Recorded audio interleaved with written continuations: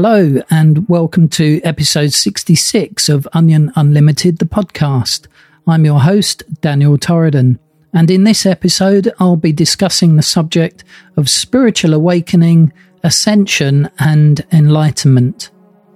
So have you ever felt things suddenly click?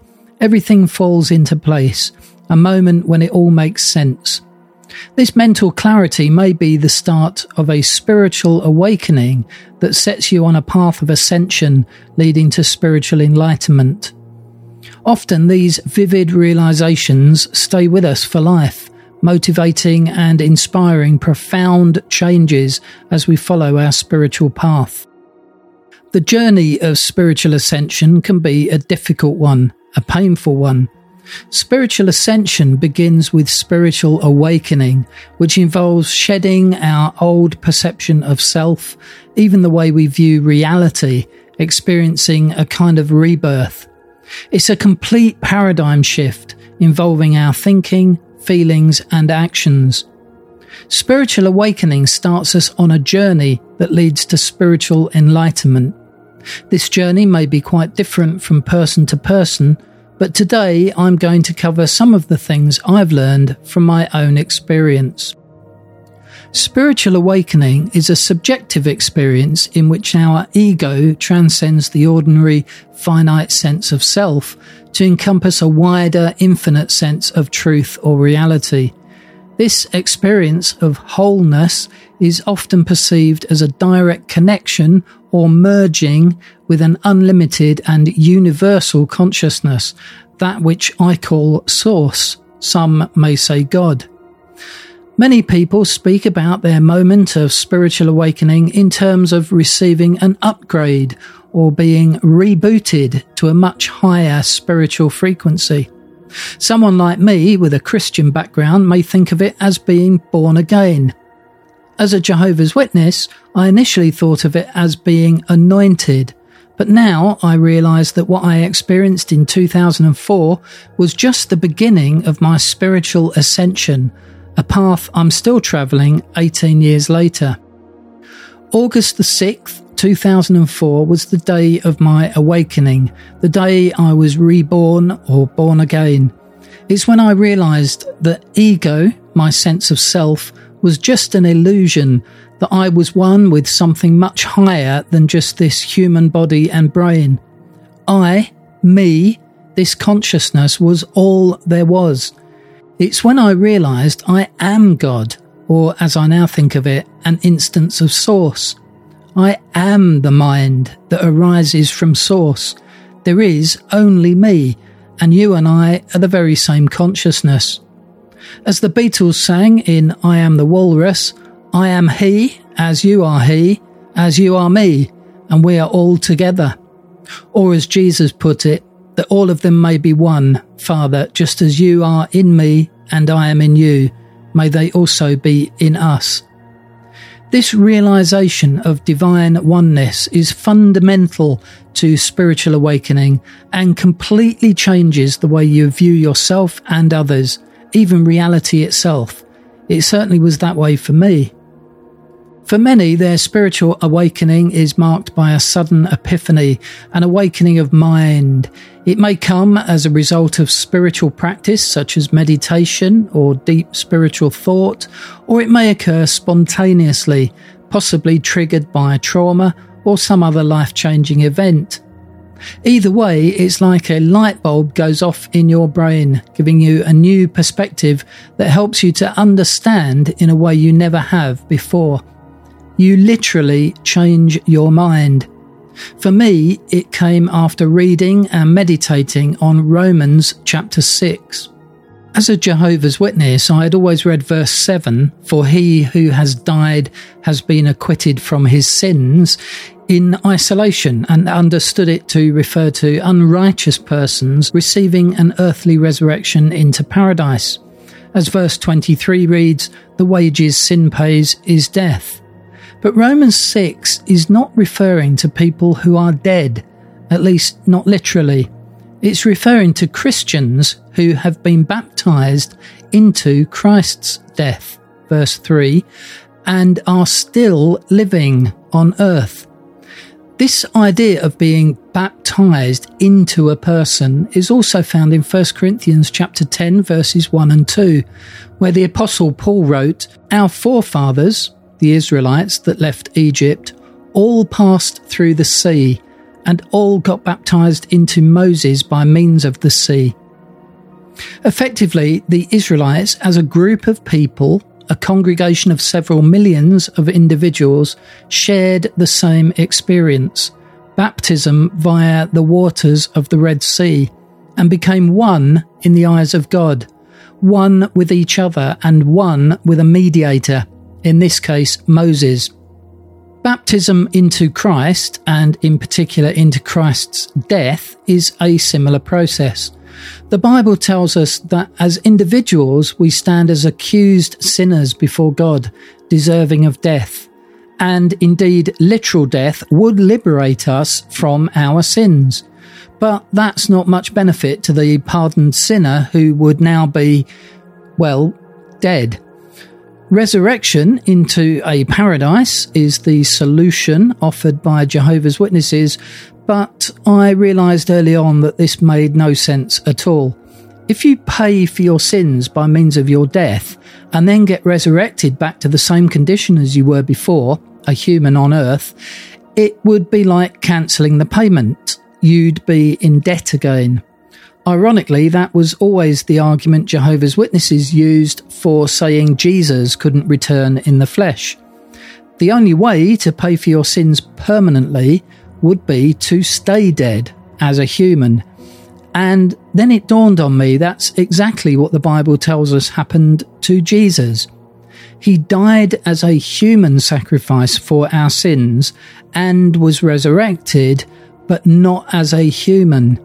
1 Peter chapter 3 verse 18 explains, "Christ died once for all time concerning sins, a righteous person for unrighteous ones, that he might lead you to God, he being put to death in the flesh, but being made alive in the spirit."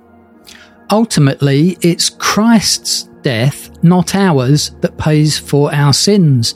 But how?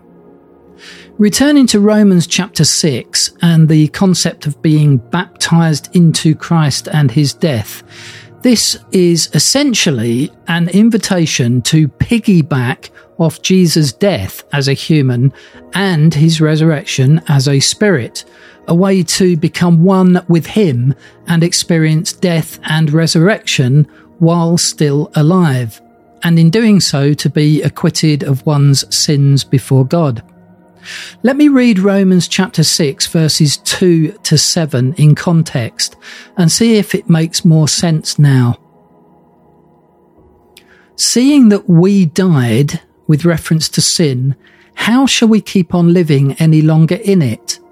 Or do you not know that all of us who were baptized into Christ Jesus were baptized into his death? Therefore we were buried with him through our baptism into his death, in order that just as Christ was raised up from the dead through the glory of the Father, we also should likewise walk in a newness of life. For if we have become united with him in the likeness of his death, we shall certainly also be united with him in the likeness of his resurrection. Because we know that our old personality was impaled with him, that our sinful body might be made inactive, that we should no longer go on being slaves to sin. For he who has died has been acquitted from his sin." Baptism into Christ is basically about oneness with Christ, and oneness means having the same experiences. Jesus, though perfect and therefore not deserving of death, died as if he were a sinner. This equates to the Christian, by their association with Christ, also dying. Death, as we have seen, means acquittal of sins. For the Christian, their sins are acquitted through their symbolic death into Christ while still living. Jesus was raised as a spirit, his true nature. Christians are born again of the Holy Spirit and raised in Christ to a new life. They are, according to Scripture, the walking dead. Dead to their old personality, now walking in a newness of life with a new personality. This notion of spiritual death and resurrection, while still alive, is not limited to Christianity. What we're talking about here is ego death, the surrendering of self and emerging into the whole, the obliteration of one's very identity as an individual in exchange for a new existence in which we are all the same, as each other and ultimately as God. This shift in perception profoundly affects a person, Christian or otherwise. A spiritual awakening this intense is often accompanied by a noticeable change of personality. Our base animal instincts give way to our higher self, our spirit self, and it can appear to observers that we've been swapped out for an entirely new person. Friends and family might say, "You're just not yourself," or "Where have you taken my father, mother, son or daughter?" In reality, you have finally found your true self. This is the real you, the spiritual you, the divine you. The expression new personality, from a biblical perspective, describes the very personality of God inhabiting a person when they are born again of the Holy Spirit. Of course, this is a very narrow definition that relates to a Christian becoming, well, Christian, or in the case of a Jehovah's Witness, anointed. But this experience is not limited to a Christian rebirth. Anyone who undergoes a spiritual awakening will find the experience so vivid that it changes them forever. Those close to the person may no longer recognize them as the person they used to be. It's like the old you has died. Friends and family, in an attempt to explain what's happening to you, may even say, as they did about Jesus after he was anointed and started acting like the Messiah, he has gone out of his mind. So the path of spiritual ascension begins by shedding yourself. It involves a kind of death and rebirth, a rejection of old habits and patterns that may be limiting, even toxic. This is where I got the idea for Onion Unlimited, a peeling away of the layers of ego to reveal your true nature within. It's a complete transformation of mind and personality that sets you on a path to enlightenment. You begin walking in a newness of life, a path of spiritual ascension. A true spiritual awakening runs deep. It's not just the mind and the outer personality that is affected, but your very spirit, your soul, the inner you. You may feel, as did I, that an energy source has been awakened within you. It can be smooth and subtle, or as with me, it can be explosive. A Christian might refer to it as being filled with the Holy Spirit. For me, it felt like the very hand of God was resting upon me. This feeling of being possessed, in a good way, by an energy force working within me lasted about 2 months, after which it settled down. During the most intense periods, I could do nothing except think deeply about spiritual things, about God, the universe, life, death, heaven, which was exhausting. I barely slept for 2 months. I certainly couldn't have carried on like that on a day-to-day basis, but I didn't need to. The initial burst of energy was sufficiently powerful enough that when it finally quietened down, I knew I could never doubt it. I knew, without a doubt, that I was born again or spiritually awakened on August 6th, 2004, and 18 years later, I'm still convinced of it. It's just that these days I don't think of it so narrowly as a purely Christian experience. What Christians call the Holy Spirit, this spiritual energy that fills the human body, is known by various terms in different spiritual cultures. In Chinese philosophy, it is called Qi, referring to the force that makes up and binds together all things in the universe. In Sanskrit, we have the word prana, which translates as life force energy, vital energy, breath of life, spirit energy, or vital principle. In Hinduism, we have a wonderful concept known as Kundalini, which I'm going to speak about now. Kundalini is a form of divine energy believed to lie dormant at the base of the spine in the root chakra. The Sanskrit word chakra translates as wheel or disc, and it refers to a spiritual energy point within the human body, of which there are 7 along your spine and up through your neck to the crown of your head. The root chakra is said to provide you with a base or foundation for life. It helps you feel grounded. It's responsible for your sense of security and stability. When the root chakra is activated, your entire worldview shifts under your feet. You start to question everything, even reality itself. Kundalini awakening is fairly common in the spiritual world, but in Western society it's considered rare due to our less spiritual, more materialistic outlook. It's often depicted as a coiled serpent in deep sleep at the base of the spine. When it's awakened, the serpent uncoils and travels up the spine. As it travels upwards, the Kundalini proceeds through each of the 7 chakras until it finally reaches the crown chakra. The crown chakra is all about spiritual connection and transformation. It lifts and inspires you, connecting you to the divine. This chakra gives you a sense of your own divinity, the awareness that you are a soul in a human body. This ultimate destination is known as realization of the absolute. It's a journey of self-discovery, a path to becoming a god, like one of us, as was said of Adam and Eve when they dared to eat from the tree of the knowledge of good and evil, a path to enlightenment.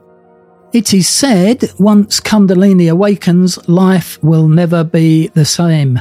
Your entire system, mind, body and spirit go through a massive energetic shift, causing you to approach life in a very different way.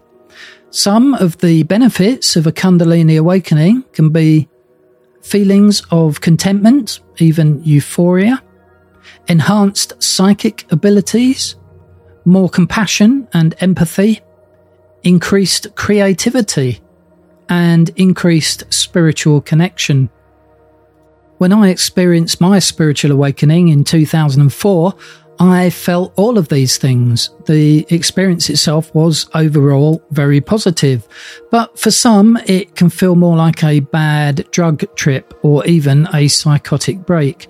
It can result in altered sleep cycles, disturbing changes in identity, or severe depression. This discrepancy has led many Westerners to fear the coiled serpent resting in their spine, ready to strike. The awakening that is experienced when the dormant Kundalini is activated can be good or bad, but these labels only relate to how you or others perceive it. It can be uncomfortable, but it can also feel like you're being filled with spirit and light. It can appear you're having a mental breakdown, but in reality, you're just dying in order to rise anew, like the phoenix from the flame. As the Kundalini travels from the root to the crown chakra, it can manifest itself by a number of symptoms. It can feel like electricity circulating the body, a kind of tingly feeling like a shiver. It can feel hot or cold, especially as it passes each chakra. It can feel really painful. Your back or neck may hurt. You may experience headaches, migraines, or a sense of pressure inside your skull. Your nervous system can become hypersensitive to light, sound, and touch, or you can find your sleep patterns change, either not sleeping or sleeping more than usual. You may feel very emotional. Repressed feelings may surface, causing you to relive past traumatic events. You may experience panic attacks.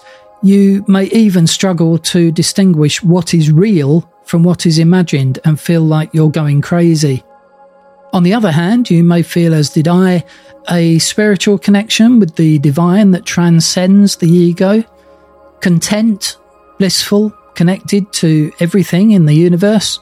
You may be incredibly happy, euphoric even. I was. You may experience deep empathy and compassion for humanity. You genuinely start to feel for others as if they are you.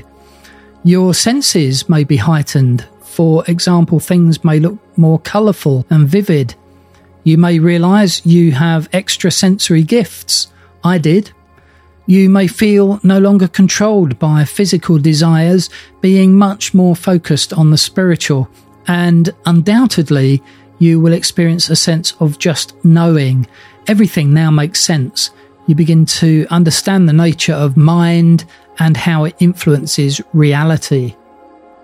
While discussing symptoms of Kundalini awakening, I just want to take a moment to mention a few things you may experience that might seem particularly odd, especially to those closest to you. These are all things I have experienced, which resulted in my dad suspecting I had bipolar disorder. He suggested I go to the doctor, which I did, and I was put on medication to dull my symptoms.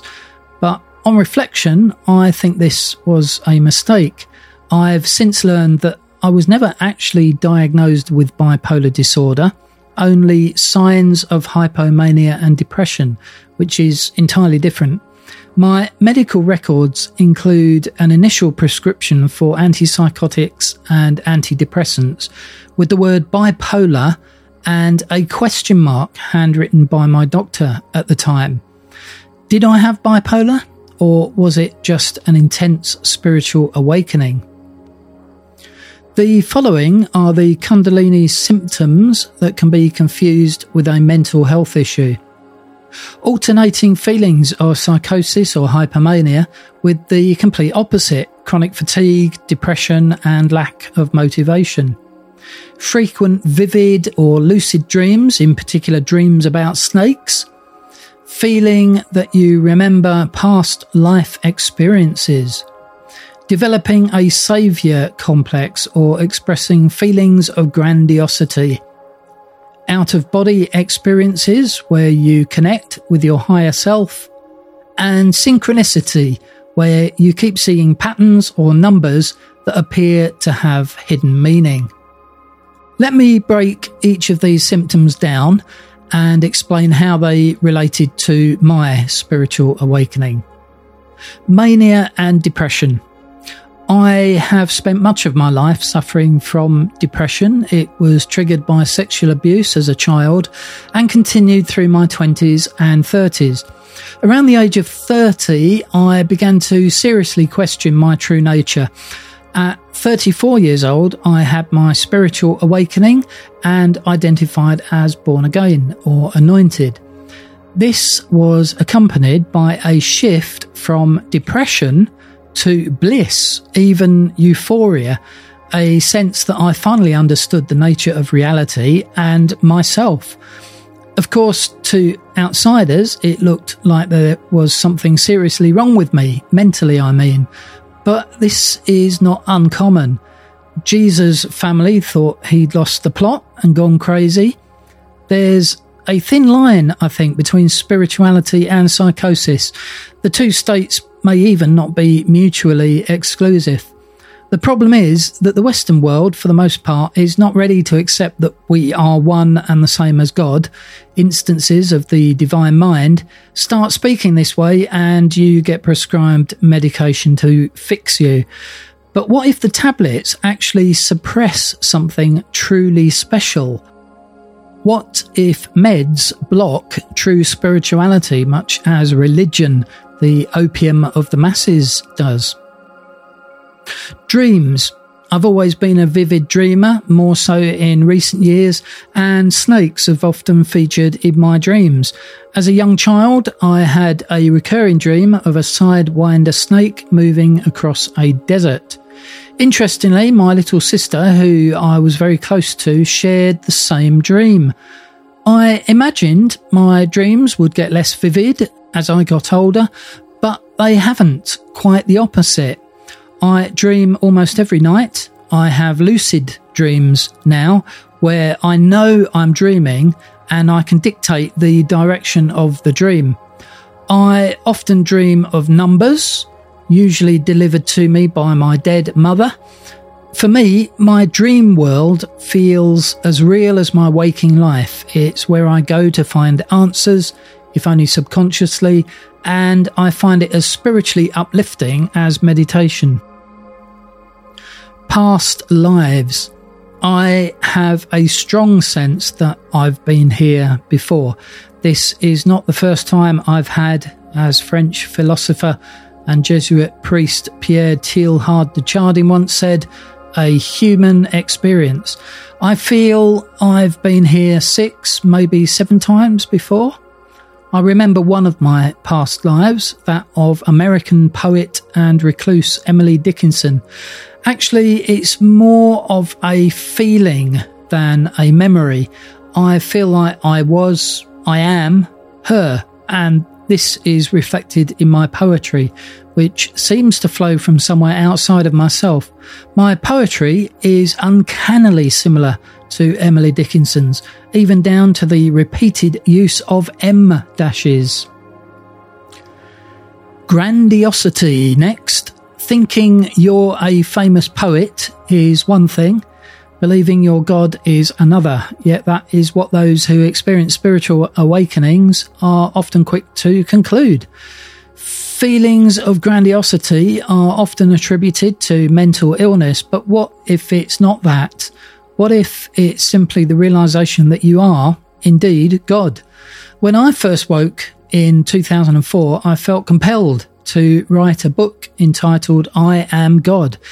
I felt like I was channeling a higher being, God, if you will, but that it was at the same time me. And I'm not alone. American author Neale Donald Walsch has written an entire series of books entitled Conversations with God, in which he presents the idea that existence is essentially non-dual in nature. At the highest level, there is no separation between anything, and there is only one of us. There is only God, and everything is God. What's more, 2.3 billion people in the world are happy to accept that a Jewish carpenter who lived 2,000 years ago was the very embodiment of God himself. And many Indians, particularly Hindus, believe God can be manifest in people. I am God is really not such a radical idea, and it's not nearly as grandiose as it first seems. Out-of-body experiences. For me, this tends to happen when I'm laying down with my eyes closed, looking forward to falling asleep and dreaming. Sometimes I get a sudden feeling that I don't exist as an individual, that I am outside of my body, even outside of space and time. For a moment that seems like an eternity, my sense of what is real falls away, and I feel like I'm everything and nothing. This is often followed by a sense of being pulled back into my body as my thought processes return to normal. And finally, synchronicity. This refers to meaningful coincidences. For me, this happens in the form of numbers. I see patterns of numbers being repeated over and over. This is explained by those with psychic abilities as divine guidance from angels or even the universe itself. I often see the number 1 repeated as 111 or 4 ones. I've lost count of the number of times I've looked at the clock and it's 111 or 1111. This angel number, as it's known, has a powerful energy signature. It means the angels or a spirit guide or even your own mind in the spirit plane is telling you now is a great time for manifesting your dreams. Other numbers that are always popping up for me include 18, a sign that I'm on the right track spiritually. I saw this a lot when I was in the process of exiting Jehovah's Witnesses. 24, this means life is about to change massively, that it might be scary, but everything will be okay. After seeing this for several months, my marriage ended and I was disfellowshipped from Jehovah's Witnesses. 45, a number I began to see in my dreams after I left Jehovah's Witnesses. This is usually a sign that it's a time for new beginnings. And 259, one that I keep seeing these days, it means I should maintain a positive attitude in regards to the life changes I'm currently undergoing. Crazy as it may sound, I think most people will admit to seeing patterns of numbers that keep appearing in their lives. Most will notice the patterns and think, that's weird, without paying any more attention to it. To express to someone else that this is happening and they think it has an underlying meaning is, well, just not what we do in the Western world. These are the kind of things we don't believe in, lest others think we're losing our mind. But if we listen, truly listen to our inner voice, we kind of just know there's a reason for these patterns, the numbers. They feel like messages. If I wasn't on medication to keep my anxiety levels low, I think these experiences, the dreams, the recounting of past lives, the sense of oneness with God, the out-of-body moments, the synchronicious messages would be more frequent and much, much more vivid. The medications I'm on suppress my spirituality. I have no doubt about that, and I don't like it. They dull my creativity, they make me sleep an inordinate amount of time and leave me feeling somewhat numb most of the time. But it is what it is. The only reason I've chosen to remain on my meds, for now at least, is that they lessen the anxiety and depression I experience due to the trauma of having been disfellowshipped by Jehovah's Witnesses and being shunned by my family and friends. The trade-off for a calm mind, it seems, is that my spirituality is hampered. Like I say, for me, the experience of spiritual awakening was overall a great one. It was like I received a massive cosmic download of information. My newfound path involved becoming less judgmental and more tolerant. Really, the only bad thing about my spiritual awakening has been the way I've been treated by those closest to me. The problem is, Jehovah's Witnesses love to judge. They exist within a toxic environment where a sense of us and them is perpetuated as a control mechanism. Focusing on how others fall short of their impossibly high standards is how individual witnesses get their sense of self-worth. I lived this way for 34 years. Then overnight, I changed. I thought that was a good thing. I felt I had become more Christ-like in my outlook, but that's not how cults like Jehovah's Witnesses work. My Jehovah's Witness family and friends couldn't understand the changes that were occurring in me. The way I spoke was no longer like a JW. I appeared more mystical. Some even said I was possessed by Satan. At the very least, they thought I was having a mental breakdown, anything to make it sit right with their worldview, which I was now deviating from. I said I was anointed. They said I was apostate. I said I was filled with the Holy Spirit. They said it was the spirit of the devil. And when they disfellowshipped me and mandated that my family and friends shun me, I eventually caved in under the pressure. At first, I continued to pursue my new path of spiritual ascension apart from the religion of my birth, but over time, I found the losses I sustained, particularly in terms of relationships, were just too painful. After 3 years of being shunned, I felt I could no longer face not having my parents in my life, and the thought of my children eventually getting baptised as Jehovah's Witnesses and shunning me as they got older was too much to bear. So I capitulated. I suppressed my spiritual feelings and returned to my religion. And I stayed that way for 10 years until 2019. The thing is, once Kundalini awakening begins, you can't stop it. You can try to hold it back, as I did, but at some point the coiled serpent will rise again. In fact, Kundalini awakening usually doesn't happen in one session. It can do, but more often it's a journey that progresses over time, and we have to allow it, even encourage it.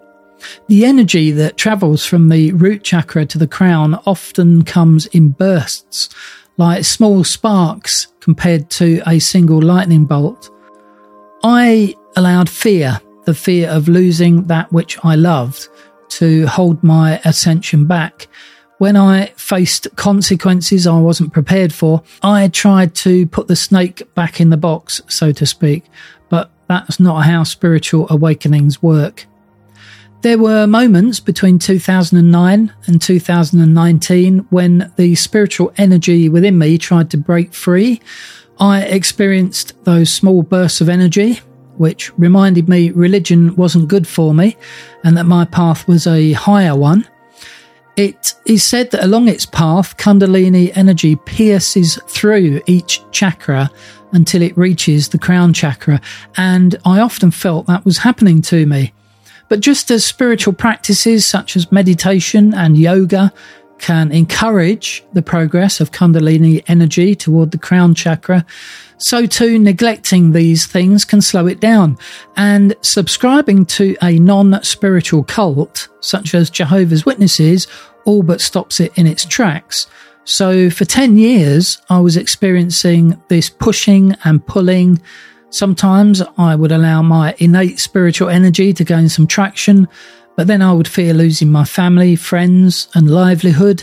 So I would actively suppress my spirituality in order to fit in with my religious life, a life to which my family, friends, and reputation were inextricably linked. And you know what? I kind of succeeded, but I was miserable. I was depressed, unmotivated, lacking energy. I felt like I was pretending. This affected my mental health terribly, even my physical health. I suffered from chronic fatigue syndrome for about 4 years, during which time I could barely walk. I felt like a fraud, a fake, an imposter. Many ex-Jehovah's Witnesses refer to a feeling they call cognitive dissonance. This is where what you feel inside, your true values and beliefs, don't match your actions. You pretend for the sake of a peaceful life, but what you experience is anything but peaceful. You can try to keep living like that. Many do. I did for over a decade. But eventually, the universe has a way of getting what it wants. When your Kundalini awakens, there is only one possible outcome. The process has to be completed, and so the universe will do what it must to bring that about. Something will happen that acts as a catalyst for your spiritual ascension to get underway again, and that's what happened to me. In fact, speaking from an enlightened perspective, the process of ascension isn't so much about time as it is about alignment. Time is an illusion as much as ego is, and ascension will take as long as it needs to in temporal terms. What truly matters is that you align what you know with what you do. Knowing the truth about who you are and living that truth are two very different things. We may experience an awakened state and realise, as Alan Watts titled his book, The Taboo Against Knowing Who You Are, but that state doesn't stick unless we have fully purified our ego, deconstructed the illusion of self, and integrated this wisdom into our human experience.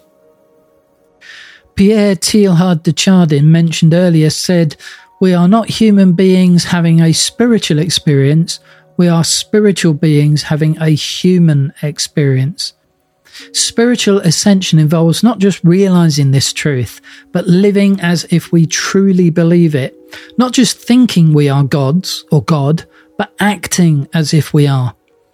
This spiritual integration, as I like to call it, is the bridge between awakening and ascension.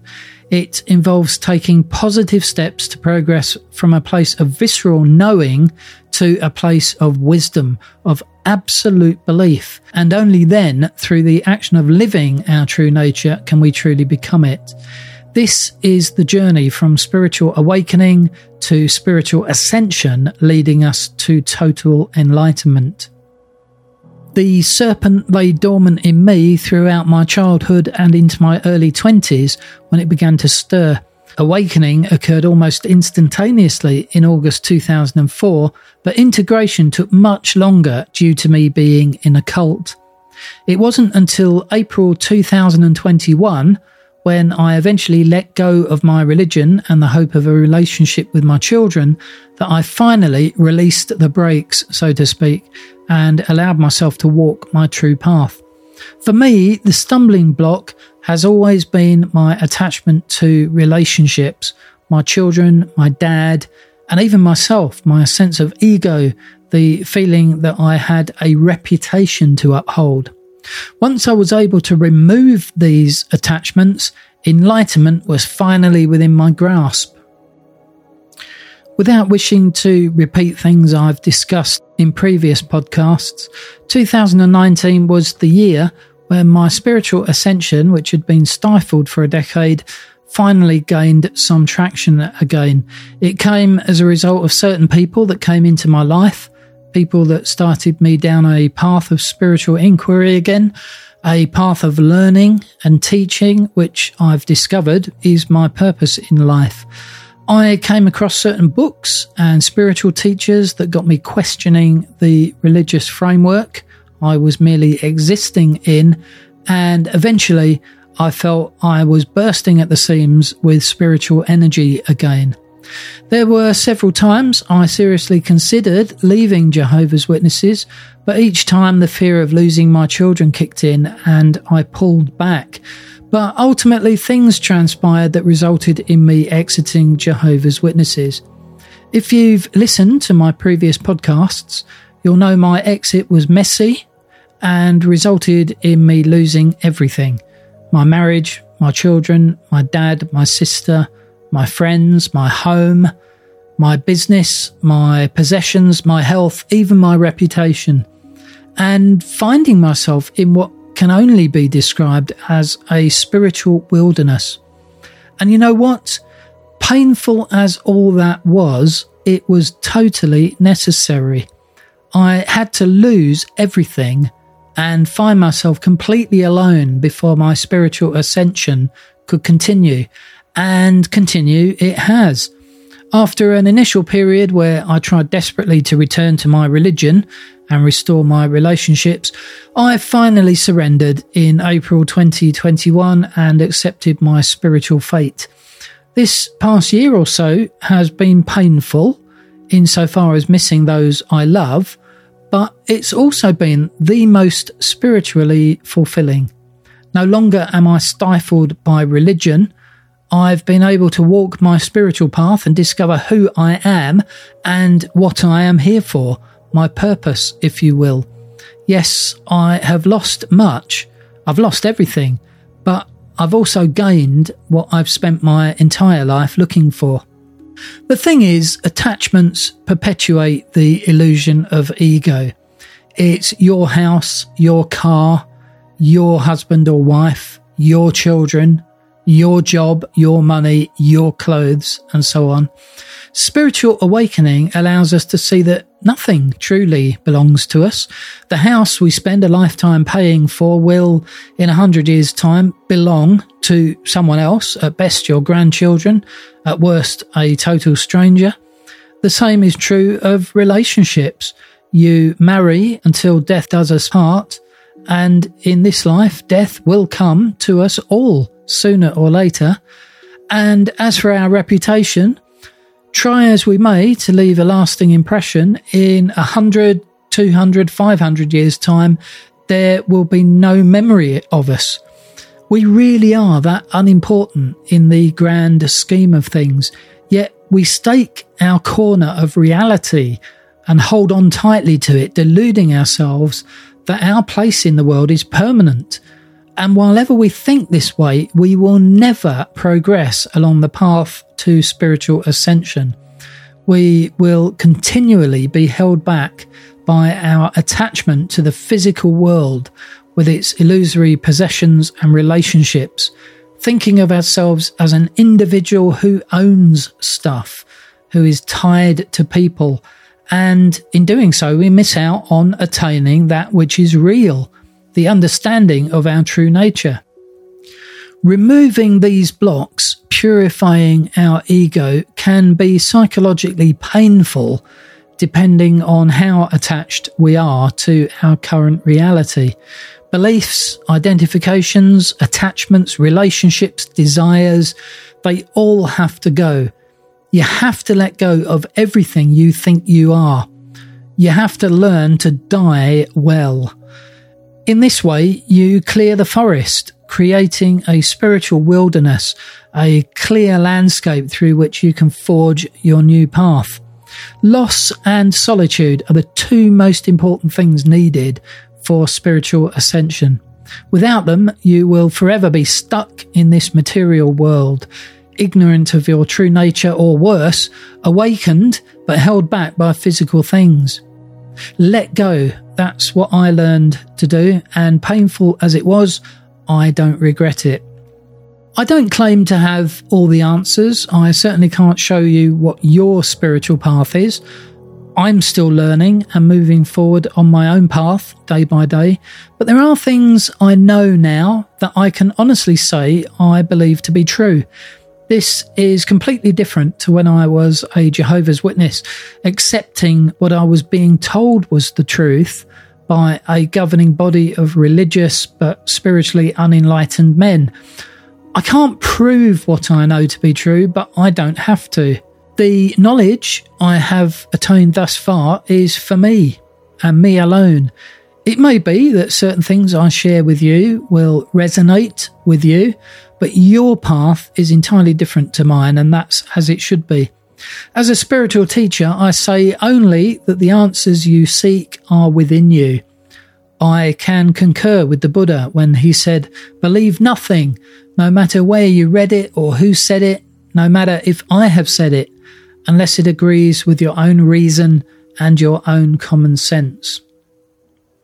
When you take the time to do this, you will realise of your own volition that you are God, the I am, an instance of source mind, because this much is true. You will come to know that you are not merely your body or brain.